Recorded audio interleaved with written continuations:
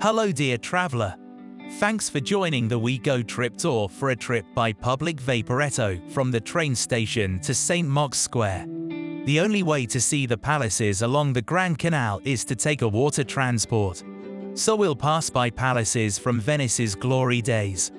We'll sail under bridges including the famous arch of the Rialto Bridge and see churches with soaring domes and markets with their aromas and special atmosphere.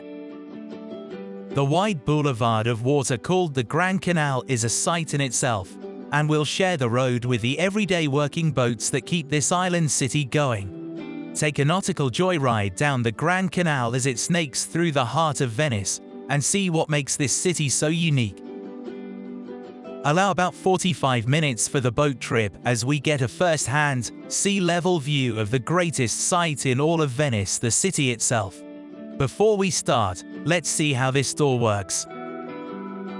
Our journey is on a public transit bus boat called a Vaporetto.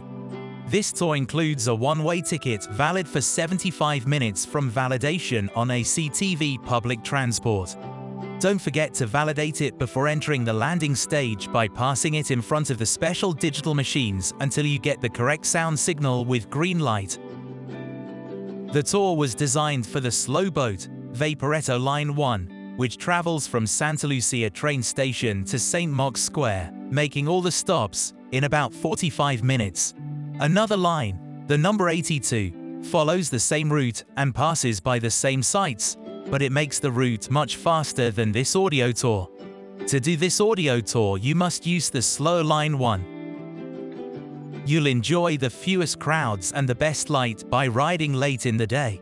Sunset bathes the buildings in gold, and nighttime brings its own magic. Be aware that for this in-app audio tour, your sightseeing pace will be totally at the mercy of how fast your boat makes the trip.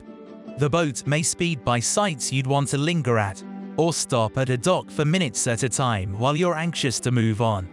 While we've made every effort to match this commentary to your real-time trip, you'll have to be flexible, pausing or jumping to the next track as dictated by the captain's speed.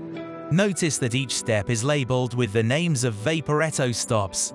The track starts automatically as you pass by each attraction, but you may start it manually by pressing the next button or pause it anytime. As we go, we'll help keep you on pace. So we are starting in front of Santa Lucia train station. Catch Vaporetto 1 from the docks right outside the station, the stop called Ferrovia.